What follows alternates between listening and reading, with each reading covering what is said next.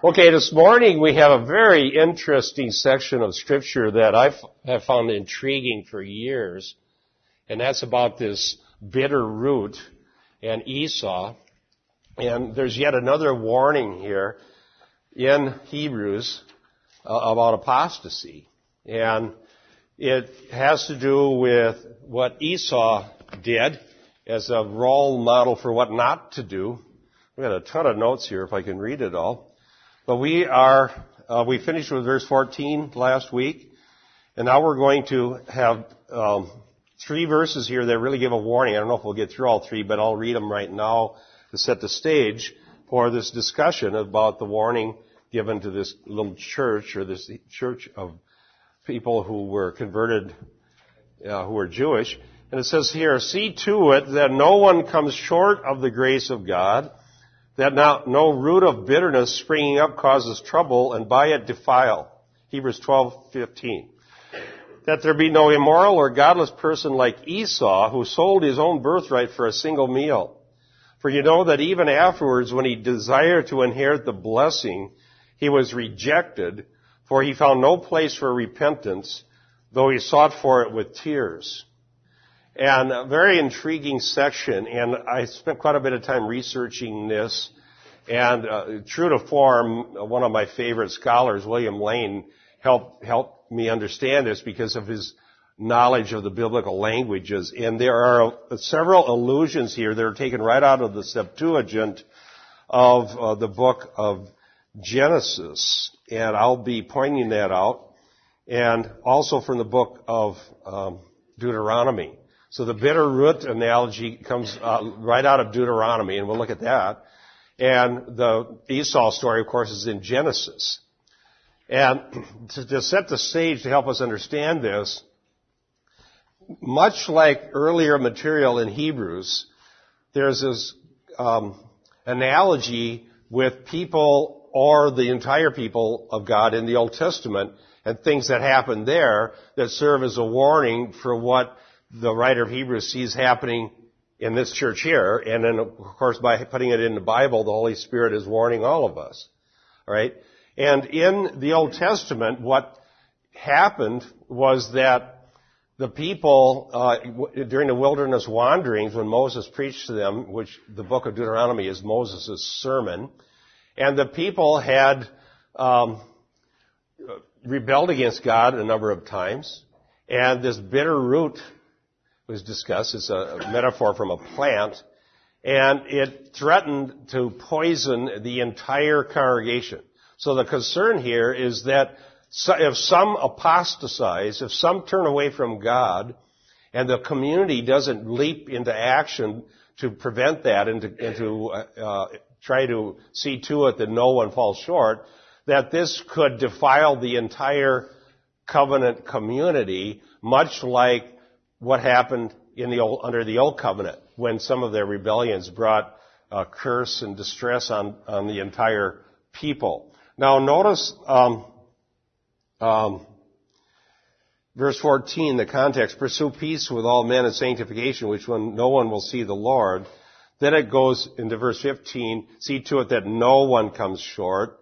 And there's actually, in the Greek, there's three repeated phrases that's translated here, "no one," that no one comes short, that no root of bitterness come up, and that no ungodless or immoral person. It's the same phrase in the Greek, so there's three things that go on here. And it all links back to verse 14, where they're told the importance to make sure everyone in the community is brought along in regards to sanctification and holiness. And that our concern should be for every single member of the Christian community, that everybody's spiritual well-being is very important, and that we should never glibly see our fellow brothers and sisters falling and just let it happen. We should intervene as much as possible so that we don't lose any. And that people are brought along in a sanctified manner as a Christian community. Okay, so now let's focus in on verse 15. "See to it" in the Greek is watch, and in the present continual tense, So it says keep watching or continually be watchful. And what the entire group is to do is to watch that nobody comes short of grace. That no one would be found outside of grace, and that every single one, along with all the Christians, would be part of being a group that receives grace from God. Now, grace is the means by which we don't fall away. Amen.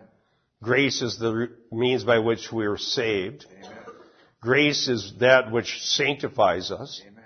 And grace is what's going to keep us. Amen.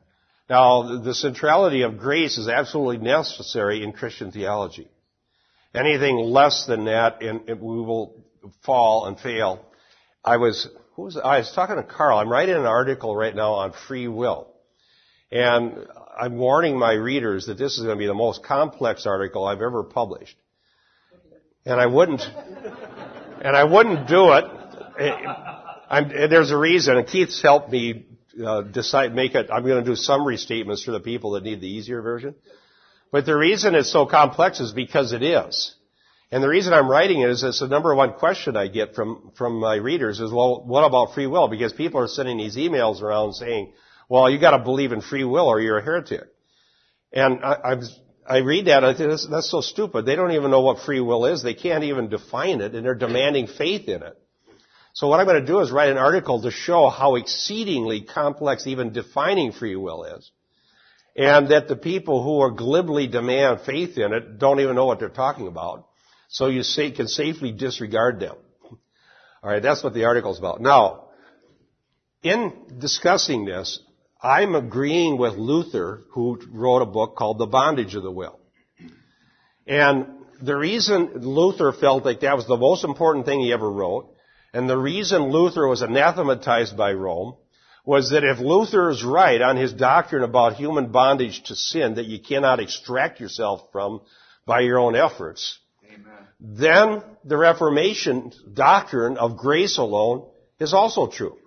Okay? Now, Rome had a doctrine called synergism. And they believed that salvation was a cooperative effort between man and God. And Luther believed that that was abusive because Rome was teaching that human effort was part of the salvation equation, and they controlled the means. All right? And so they could dispense salvation or not dispense it as they saw fit, because they controlled this whole mechanism by which you cooperated with God in order to find salvation. So the solas of the Reformation were to deliver people from this false man-centered religion. Amen. And that if it's faith alone, Christ alone, grace alone, Scripture alone, this church couldn't control the means because they're in God's hands. If they're in God's hands, they're not in the Pope's hands. Amen. That's right. All right? Well, the problem, and my article will show this, is that we don't believe this anymore in the evangelical church for the most part. And that we've become even ignorant even of the issues themselves and why the Reformation was so important. And we believe in this thing called free will, which is very difficult to even define. But what I think most people mean is that people have the ability to be of self-determination. That we control our own destiny and our own well-being. It's in our hands, and God's there to help, but it's a cooperative effort, and the only part that really matters is ours, because God's always there like the big power supplier, and if we don't do it, we don't do it. So it's in our hands. Now, I was talking about this with Carl. There's a reason I'm saying this about falling short of grace. Here is why I see it's being important. If you believe that everything that God's going to do in our lives is by grace, whether it's salvation, whether it's sanctification, and ultimately glorification, then if you really believe that and you wanted to see to it that no one falls short of grace, you would make sure that the means of grace are front and center in the church.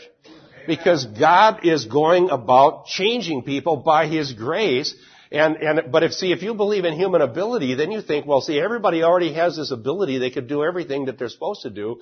And so we just need to hire therapists. We need to do how-to seminars because, see, we think that the whole problem is we just don't know how to do it. If we knew how, we could just go do it ourselves. Just show me how to do it.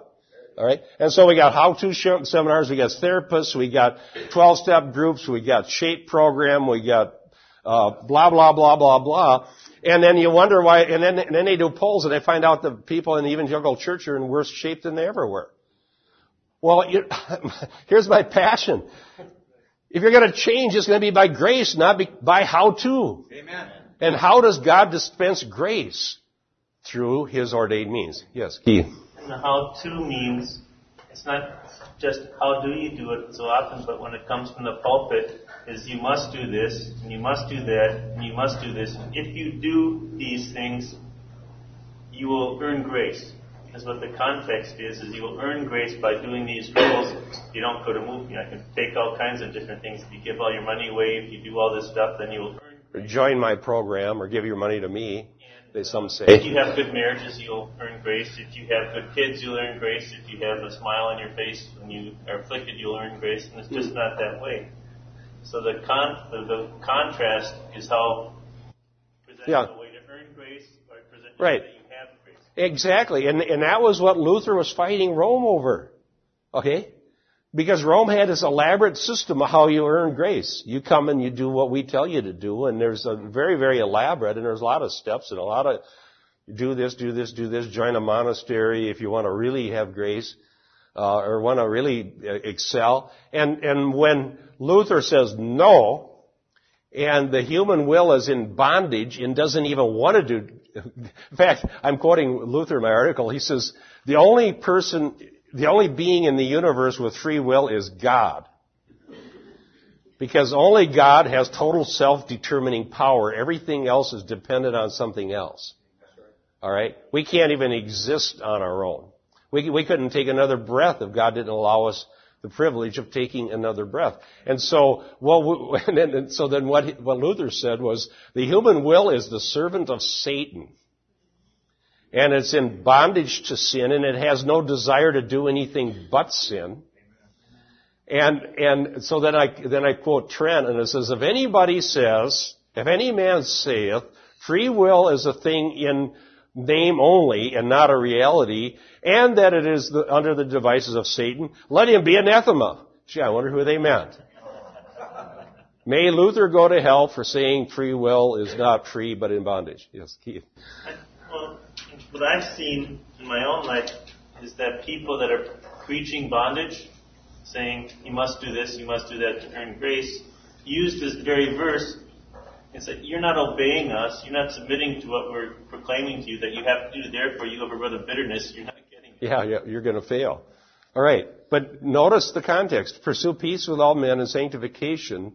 Now, here, we talked about that. All men here meaning all people in the congregation. Well, there's no peace with the wicked, right? Without which no one will see God, see to it no one comes short of grace. So we are called as a body of brothers and sisters in Christ to have love and compassion for one another, to pray for whatever the means God will use, prayer, fellowship, the Word of God, the Lord's Supper, and baptism. That's what we talk about here, and that are things you find all the way through the New Testament. And that if someone is falling or not making it, that we make sure that we include them in these means that God is graciously using to change us. To not just let somebody die on the vine, not let somebody fall away, but to, as a community, pull everybody together and help everybody grow and care about everybody's well-being. And then Leif, maybe you told me a story, or maybe I heard it from Leif, but remember the story about he thought he found a good church? And it looked good because they had MacArthur material and R.C. Sproul material. And then the sermon, what did you say it was? It was a lot of James Covey and just psychology. Yeah, okay, yeah. So Leif is struggling to find these means that we're talking about in Boston. And he goes to this church thinking he'll find the means of grace, and he finds How to. Okay? Psychology and how to. And that's the content of most sermons that are being preached. And it's all based on the rejection of the Reformation doctrine of grace alone. And we're believing in cooperative effort between man and God, and God's always doing his part, so the only one that really matters is us. So you end up with a man-centered approach. I was just looking at some of the cross-references to this verse. Now, maybe I'm preempting you here, but there's a cross-reference to Galatians 5:4. You have been severed from Christ, you who are seeking to be justified by law, you have fallen from grace. So it's not just falling into sin, but it's falling into the default mode of trying to earn your own. That's a very good cross-reference. I'm going to repeat it. It was Galatians 5:4. There's a debate about whether you can fall from grace. Well, the interesting thing is this is a warning not to in Hebrews, and the only time the Bible talks about somebody falling from grace, it was people trying to go back to works. Amen. In Galatians. They were being nasty sinners. The overt sense is that they were claiming that they could earn it, and that was the... Yeah, they weren't going into overt sin. They were just claiming that you could do by good works, find justification and sanctification. And Paul said to those same ones in Galatia, he says, are you so foolish that you've begun in the Spirit and you're perfected by the flesh? That's right. All right, and so we're saved by grace alone. We're sanctified by grace alone as well. Amen. Bill, did you have something you want to say? Well, I was thinking, it seems like these people that with psychological means to better humankind are taking the Bible and Christianizing their doctrines. In other words, they're using the Bible to legitimize their doctrines, where if they would just go the other way and examine their own concepts in light of the Bible and use the Bible as a plumb bob, then we wouldn't have the problem. Yeah, for example, there's a debate going on about this Ken Blanchard, a New Ager that now supposedly is Christian, but he seems to keep being New Age as well. And he has this seminar called Lead Like Jesus. He's the inventor of the 1 Minute Manager. Well, what he's doing with this is extracting what he thinks are some valid leadership principles out of Jesus' life, rather than letting the Bible tell us the significance of who Jesus is, what he did, and why we need him.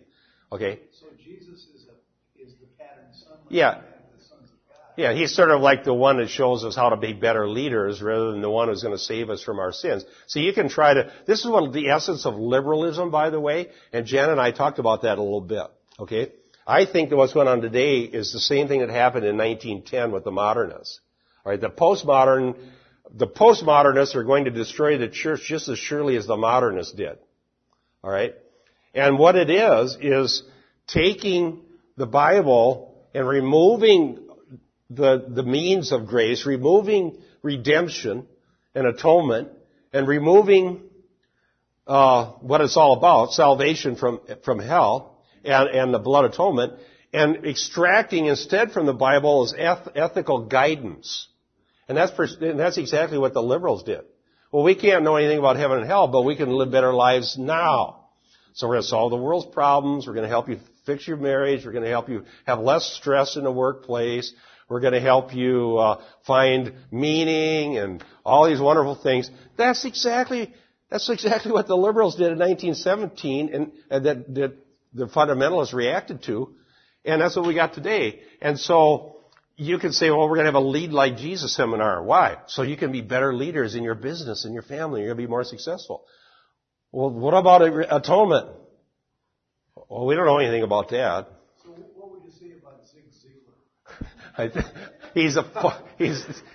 It's just garbage. Zig Ziglar, how to live a better life, but it won't get you to heaven. Yes. I think we're to look to Jesus as our example, but we look to him, and if you study the Gospel of John, there's so much in there about the relationship between Jesus and the Father, and it fleshes out a lot of things. And Jesus says, I can do nothing except what I see the Father do. Mm-hmm. I can do nothing on my own. And even the church is given to him by the Father, so there's this relationship that we need to understand between Jesus and the Father, so that we can understand what our relationship to God should be. And there's a total dependence by Jesus on His Father. And His Father is the one that raises Him up. His Father is the one that exalts Him. His Father is the one that puts Him at the right hand. And, this is a mystery because Jesus is deity. Jesus is God. Right. So we can't just go try to do that ourselves. Right. But He shows us this dependence and this looking toward the Father. He says, I have food that you know nothing about. And that food is to do the work of the one who has sent me. Mm-hmm. And so you see Him receiving from the Father everything. It's, and I think it's a picture of the grace that we're to receive too. Absolutely. We don't sustain ourselves. We feed on what the Father gives us. We depend on that. Amen. We receive it. That's the spiritual food. And He told Peter, feed my sheep. Let's look at the passage now. Okay, see to it that no one comes short of the grace of God. So we here let's make a commitment by the Lord's grace that we want everyone here to receive the grace they need from God. Amen. And that God would change lives, that God would sanctify, and that God would give them the wisdom and strength and salvation, sanctification, everything that's needed. That's what it says. See to it that nobody comes short. Now what happens if someone comes short of grace? Well, here's what it says. That no root of bitterness springing up causes trouble and defile many. So a bitter root, and that's a genitive in the Greek of quality, one that produces bitter fruit. So a bitter plant gets into the congregation and brings bitter results and causes trouble, and it would defile the entire community, just like the wilderness wanderers were, as the whole community was defiled in the Old Covenant. Now, let's see here. Dan, could you look up Deuteronomy 29, 18, and 19? In fact, everybody turn to that. Deuteronomy what? Deuteronomy 29, 18, and 19. This is where this idea comes from. This is in the Septuagint, the phrases in certain translations of this come right out of here. All right? So that's what's being alluded to. Deuteronomy 29, 18, and 19. So when you have it, go ahead and read it. Lest there should be among you a man or woman or family or tribe whose heart turneth away this day from the Lord our God to go and serve the gods of these nations. Lest there should be among you a root that beareth all gall and wormwood. And it come to pass, when he heareth the words of this curse, that he bless himself in his heart, saying, I shall have peace, though I walk in the imagination of mine heart, to add drunkenness to thirst. Okay. That's the King James. Yes. Okay.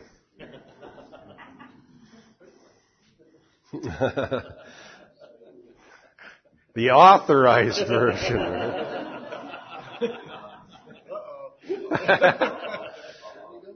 No, that's okay. That wasn't bad. That was a good one. All right.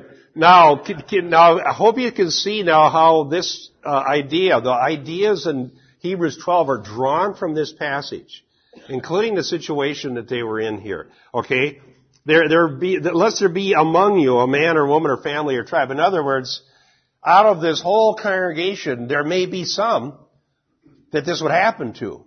And now it says in Hebrews, it would defile many if it does. All right? And that their heart would turn away from the Lord.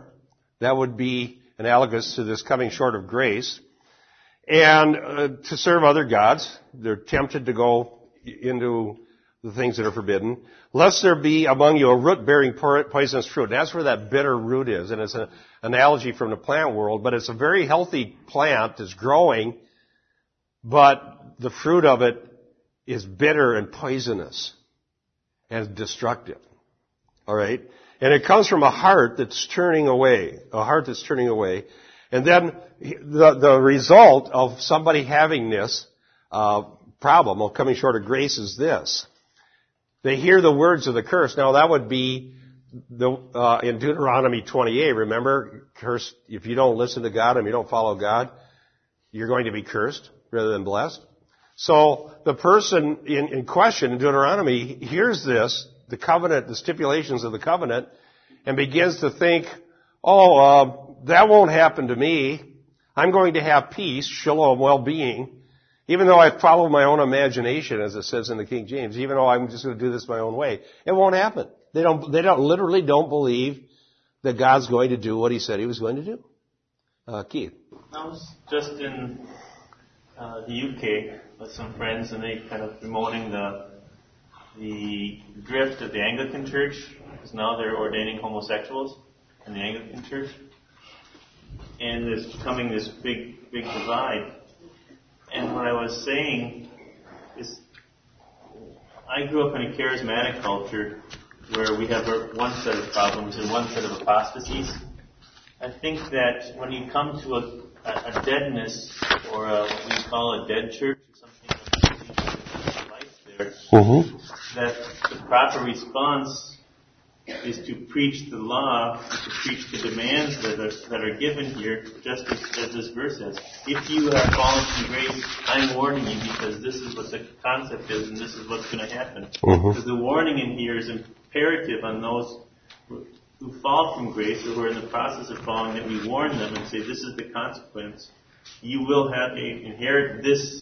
Absolutely. Everything it says is true. The law is true. The law is true. And if you continue in falling from grace, you will be like Esau. Stop it. That's exactly right. The law is there to convict sinners. And grace is there for forgiveness and salvation and sanctification. All right? And so within the community of the Hebrews here, there were people who were contemplating apostasy. And they thought they could go back. In their case, they're going to go back to Temple Judaism. And if the larger community allows that to happen, they're accepting this falling short of grace, and they're bringing defilement to many, because this will spread. This poisonous fruit, according to Deuteronomy, will spread. It's its nature to spread. Now, I was going to quote William Lane. He's just so fabulous. He says this: those who enjoy the blessings of the new covenant are to be united in earnestly pursuing the peace that is both a sign and gift from God. And within the community of faith, there is to be no separation of peace and holiness. If peace binds the community together as the achievement of Christ, holiness is that quality that identifies the community as a possession of Christ. Now, so they are consecrated to God. And so this is necessary, and we just can't let it slip away from us because of falling short of grace. And I want to go forward here to this thing now, because that was the context. Christian vigilance is the proper response to a peril that poses an imminent threat to the entire community. The danger is first envisioned as the forfeiture of the grace of God through carelessness. And that's an interesting idea, forfeiting grace through carelessness. Now, how does that happen? Well, it happens when we are not given proper attention to the means of grace and to the Word of God. Amen. And it slowly slips away. And as we've been getting emails from around the world and talking to people, we were discussing this matter on the radio yesterday.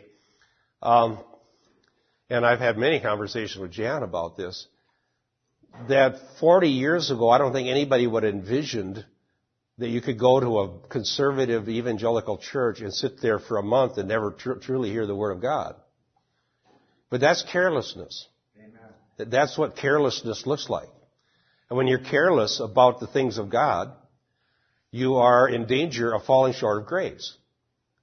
And this bitter, poisonous fruit spreading through the congregation. Amen. And the first line of defense against that is God's Word. Amen. That's exactly what Moses said. If they hear these words, but they don't listen to them, but where do they turn when they don't listen to the words? Their own imagination. And isn't that what's going on today? Amen. Instead of the words of God, we have contemplative prayer. Remember the debate with this guy from this emergent church? Their own imagination is all they have. because they don't believe the words of God, or at least they don't think they're meaningful. So that's the two sources that we're faced with. Our own imagination or the Word of God. Amen. The Word of God will preserve us in grace. Our own imagination will deceive us, and we'll start saying peace, peace when there is no peace. Remember Deuteronomy? Well, I have peace. I'm doing fine. Remember all those threats? God said that if I did this, that I'd be cursed. Well, look it. I did it, and I'm doing fine. Because there's a delay in judgment, they don't think it's true. They don't think it's real. And only the Word of God will make us think that these threats are really true. Yes, Tyler.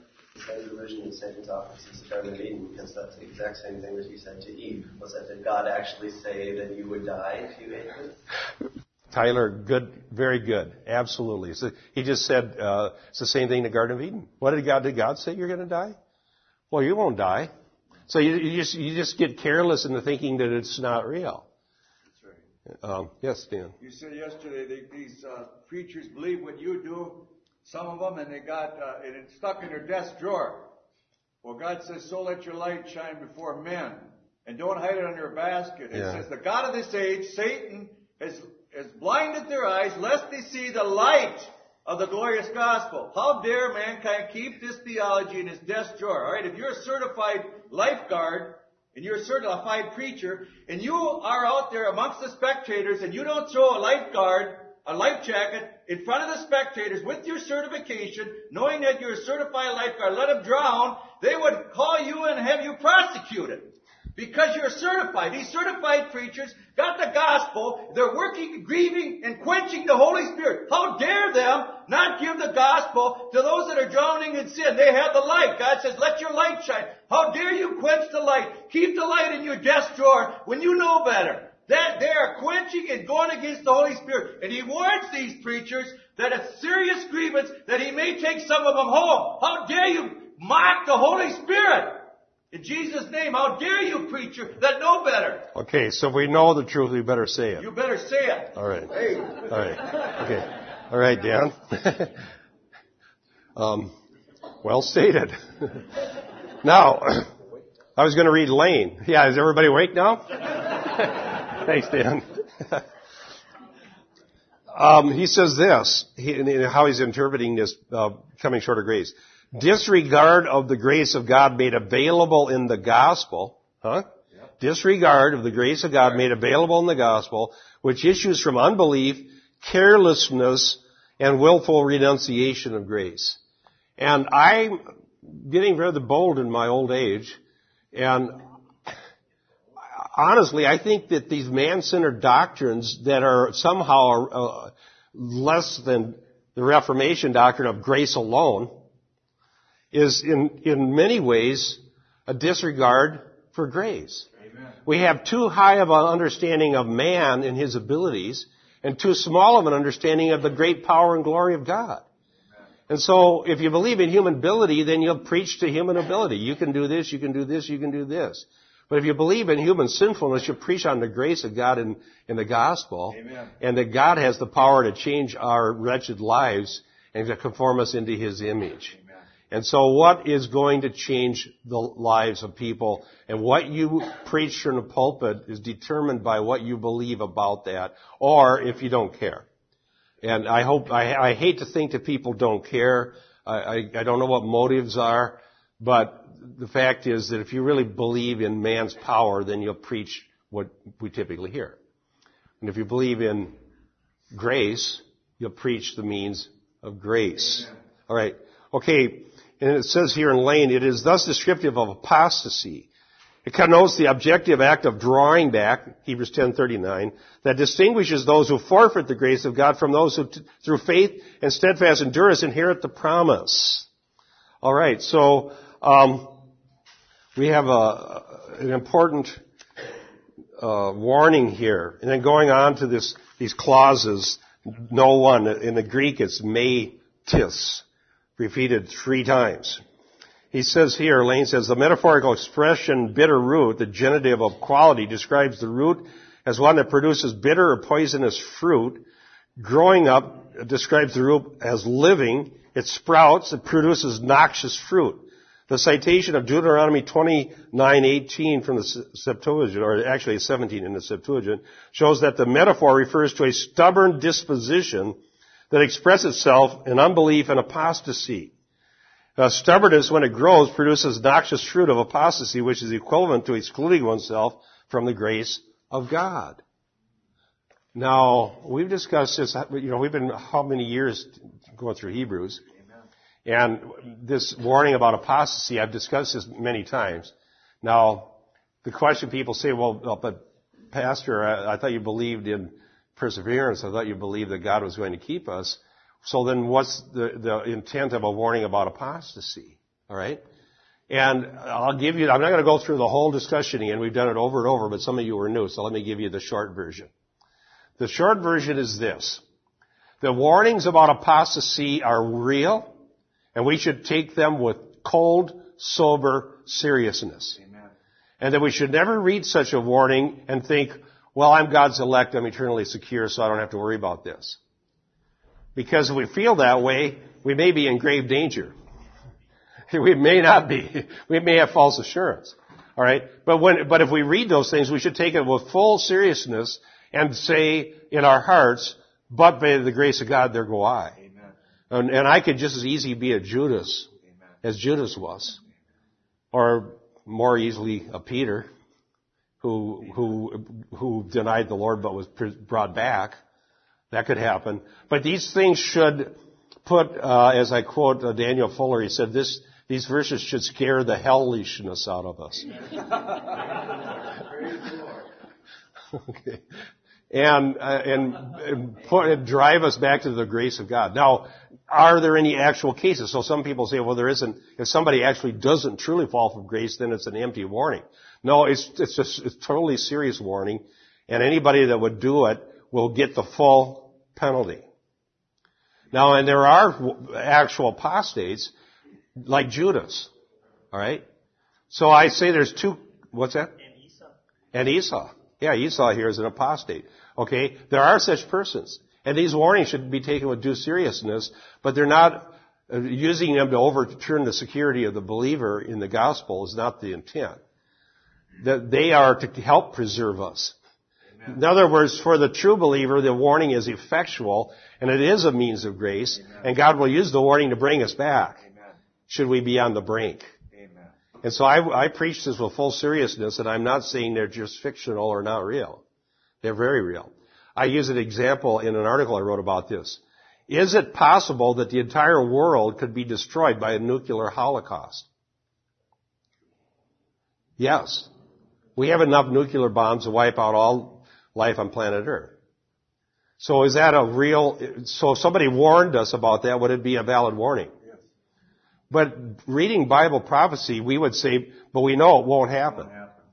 Because God reserves for himself the right to judge the world. Okay? And so God's going to wipe out the world, but not man. But it's still, nobody would say the warning about that is not a valid warning unless somebody actually does it.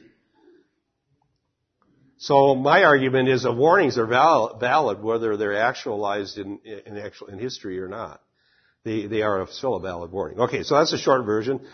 So this is another warning. Don't let this root of bitterness spring up.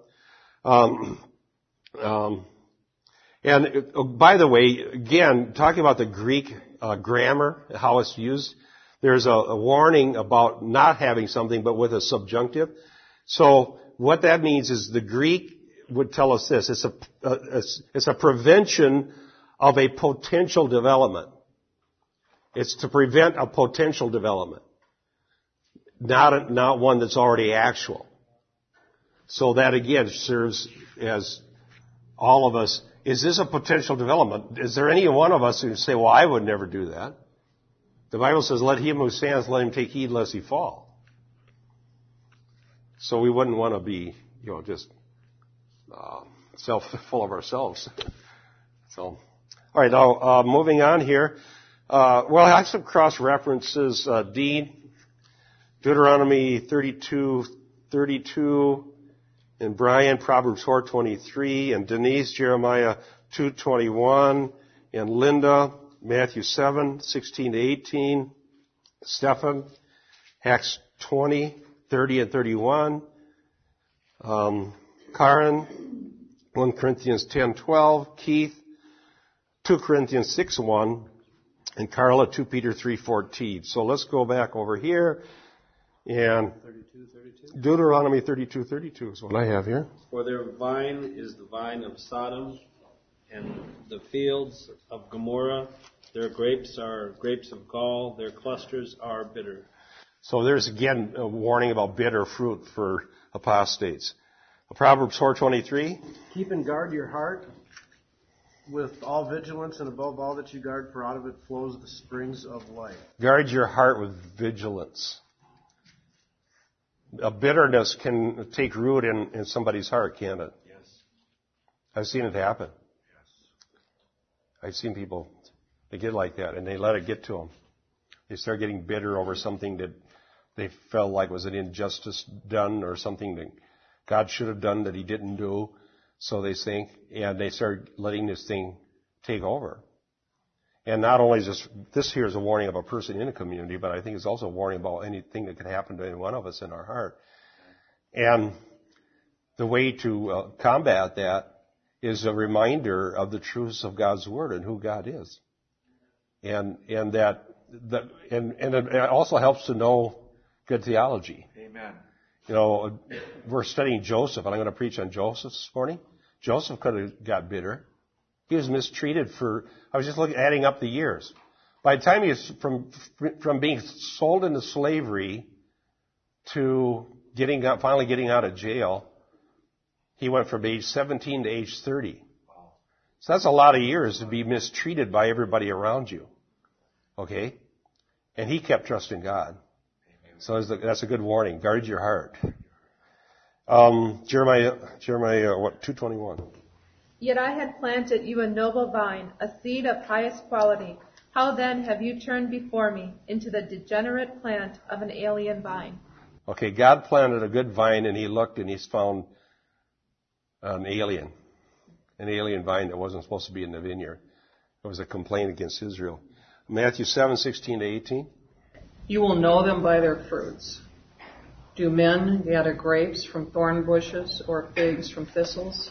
Even so, every good tree bears good fruit, but a bad tree bears bad fruit. A bad tree, okay, yeah. A good tree cannot bear bad fruit,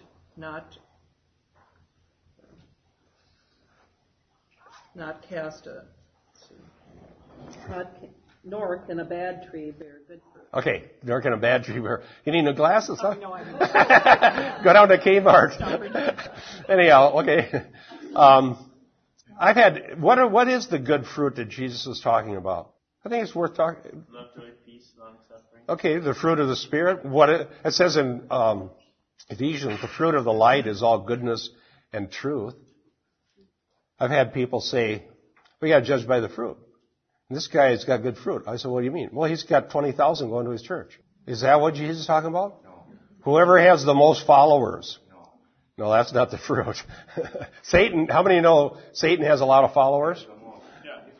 Yeah, he's got the most, yeah. Yes. On your book, you talked about those who say that Jesus has come in the flesh. It's a sign of the discerning of spirit, and it's a sign of good fruit when you point to Christ.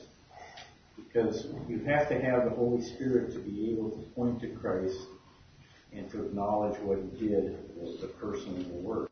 Mm-hmm. And so I think that, makes a distinction between what is of Christ and what's of the Antichrist. Yeah, if the proclaiming of the person and work of Christ is the true work of the Spirit, and those who have many opportunities to do so and continually don't, aren't from God. And I think, you talk in your book about, these dichotomies, these dividing areas between light and darkness, life and death. And I think that's one of the dichotomies there is, do you profess Christ? Do you profess the power of his life and his death and his resurrection? Or don't you? It gets pretty simple. It's very simple, Mike, and I totally agree. And I have a hard time getting pastors to get this. I don't know why, but They want to work of the Holy Spirit. Well, that's good. There's a lot of talk about the Holy Spirit. But just read the book of Acts. What happened when the Holy Spirit led somebody, or when the Holy Spirit came upon somebody, or the Holy Spirit filled somebody? They proclaimed Christ. Amen. Yeah, they boldly, with boldness, they proclaim Christ. In front of kings. I talked about this in radio. Paul in front of King Agrippa. Remember what Jesus said in Matthew? He said this, when you're called before kings, you're called before dignitaries as a testimony to me, don't think ahead of time about what you're going to say, but the Holy Spirit will give you the words. Okay, so when people get in front of a crowd of important people in the world, and the Holy Spirit's going to give the words, what does that look like? Well, we've got examples in Acts where Paul and others were put in, Stephen, whoever it was, Peter, were in front of important people. All right? Like King Agrippa. And sure enough, the Holy Spirit gave him the words. And so what did Paul say? Well, King, I'm going to wipe out poverty in your kingdom for you. No, he didn't say that. He talked about global warming, right? Paul gets in front of Agrippa. King, we've got to do something about this global warming problem.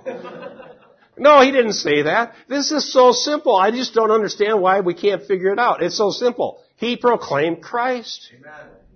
Amen. In Acts 26, and he talked about repentance from dead works. Amen. And who was it? Festus? Who said it? Thou almost persuadest me to become a Christian. Festus. Yeah. And so that's how you discern the fruit and the work of the Holy Spirit. Christ is confessed even in front of hostile witnesses. Amen. The Holy Spirit, what does it say in Revelation? Keith, what's that verse? The Spirit of prophecy. Yes, the Spirit of Christ is the Spirit of prophecy. The testimony of Christ. The testimony, I shouldn't ask you questions when you just flew over from England. It's probably like 2 a.m. in your time clock. Okay. Anyhow, the the testimony of Christ is the spirit of prophecy. So we're talking about prophesying. Well, we need people to prophesy. I agree. We need people desperately to be prophesying. We all should prophesy, according to Paul. And what is the Holy Spirit causing when we prophesy?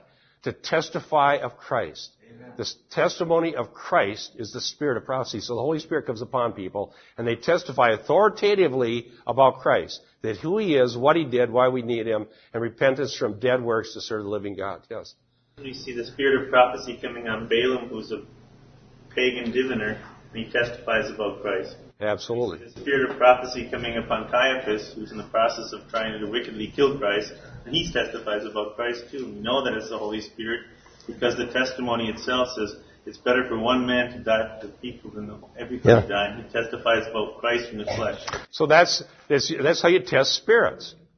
Okay? That's how you tell what's from the Holy Spirit, is whether Christ is proclaimed. Even if he's a wicked man, the fruits of his actions are certain. The fruit of that was the Holy Spirit. Yes, Dean. I'm going to back up about 15 or 20 minutes, but when you talk about the fruit of the Spirit, he's got 20,000 in his church. If you're counting and looking at the numbers, well, Christianity loses automatically, and perhaps we should be following Buddha. I know. Yeah.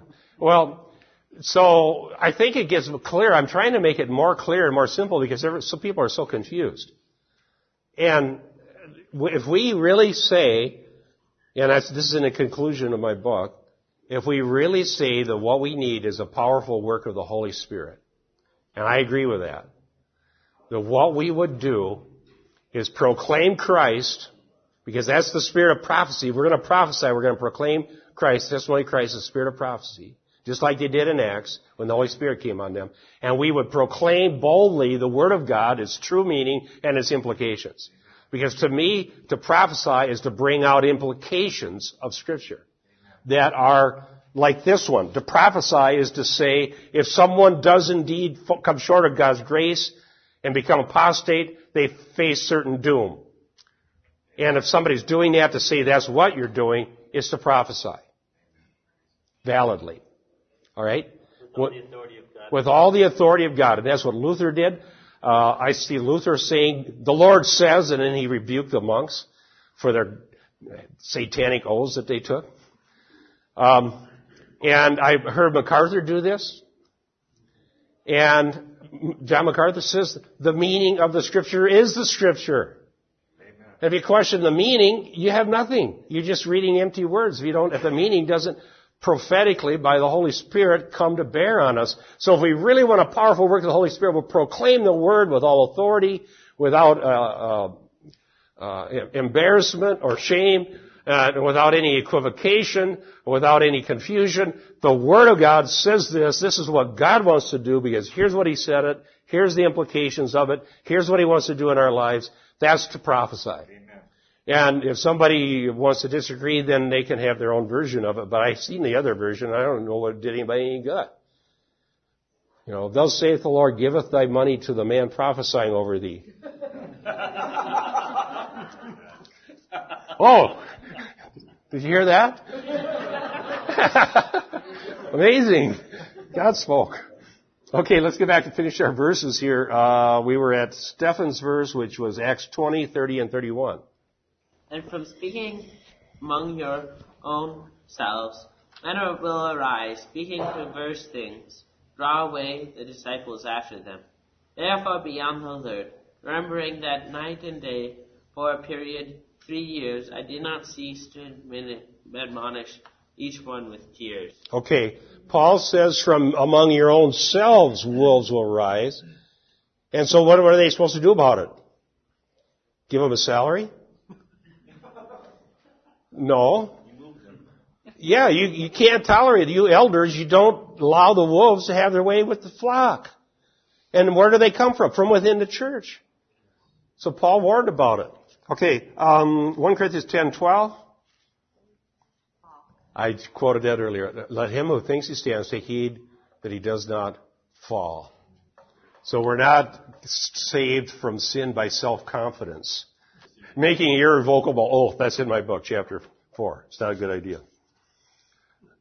I swear today that I shall never sin again. No, don't say that. Because you just doubled your sin. Because you will sin, and then you will break your oath when you sinned. So you made it worse. Just say, let your yes be no, yes. And the way you do that is say, God, by your grace, keep me from sin. All right. Yeah, it's an important issue because that's what Rome had and that's what Luther wrote against, and now we're bringing them back. Okay, 2 Corinthians 6:1.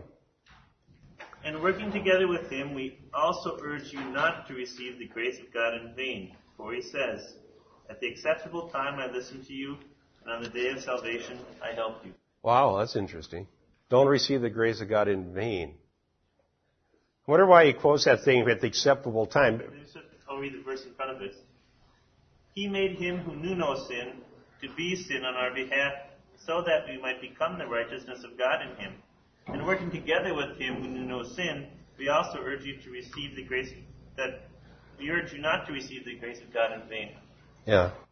And then it goes on to that acceptable time. So would you say that the reason we're warned not to receive the grace of God in vain and that at the acceptable time is that there's a delay? Okay? And that it's at some point we've come to God's grace but we don't see what we thought we were going to. And everything didn't happen the way we thought it would. And we thought everything would get better in our lives and all these big things would happen. And if you bail out, if you were to bail out, you would come short of grace or receive it in vain. But if you persevere to the salvation of the soul, you shall see the answer, that the grace was not really in vain. Okay, one more passage, 2 Peter 3:14, Carla. Therefore, beloved, since you look for these things, be diligent to be found by him in peace, spotless and blameless.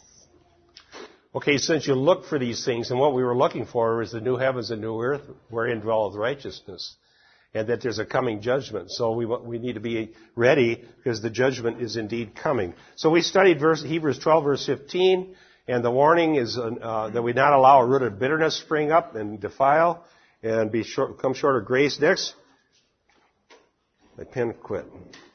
Next week, we will talk about Esau. So if you want to prepare ahead of time, read the story of Esau in the Old Testament and think about what he did as far as selling his birthright and ask this, why was that so bad? He's really treated here with stern rebuke about what he did. What was so bad about selling the birthright that caused this verse to be written about Esau? So we'll see you upstairs at 10:30.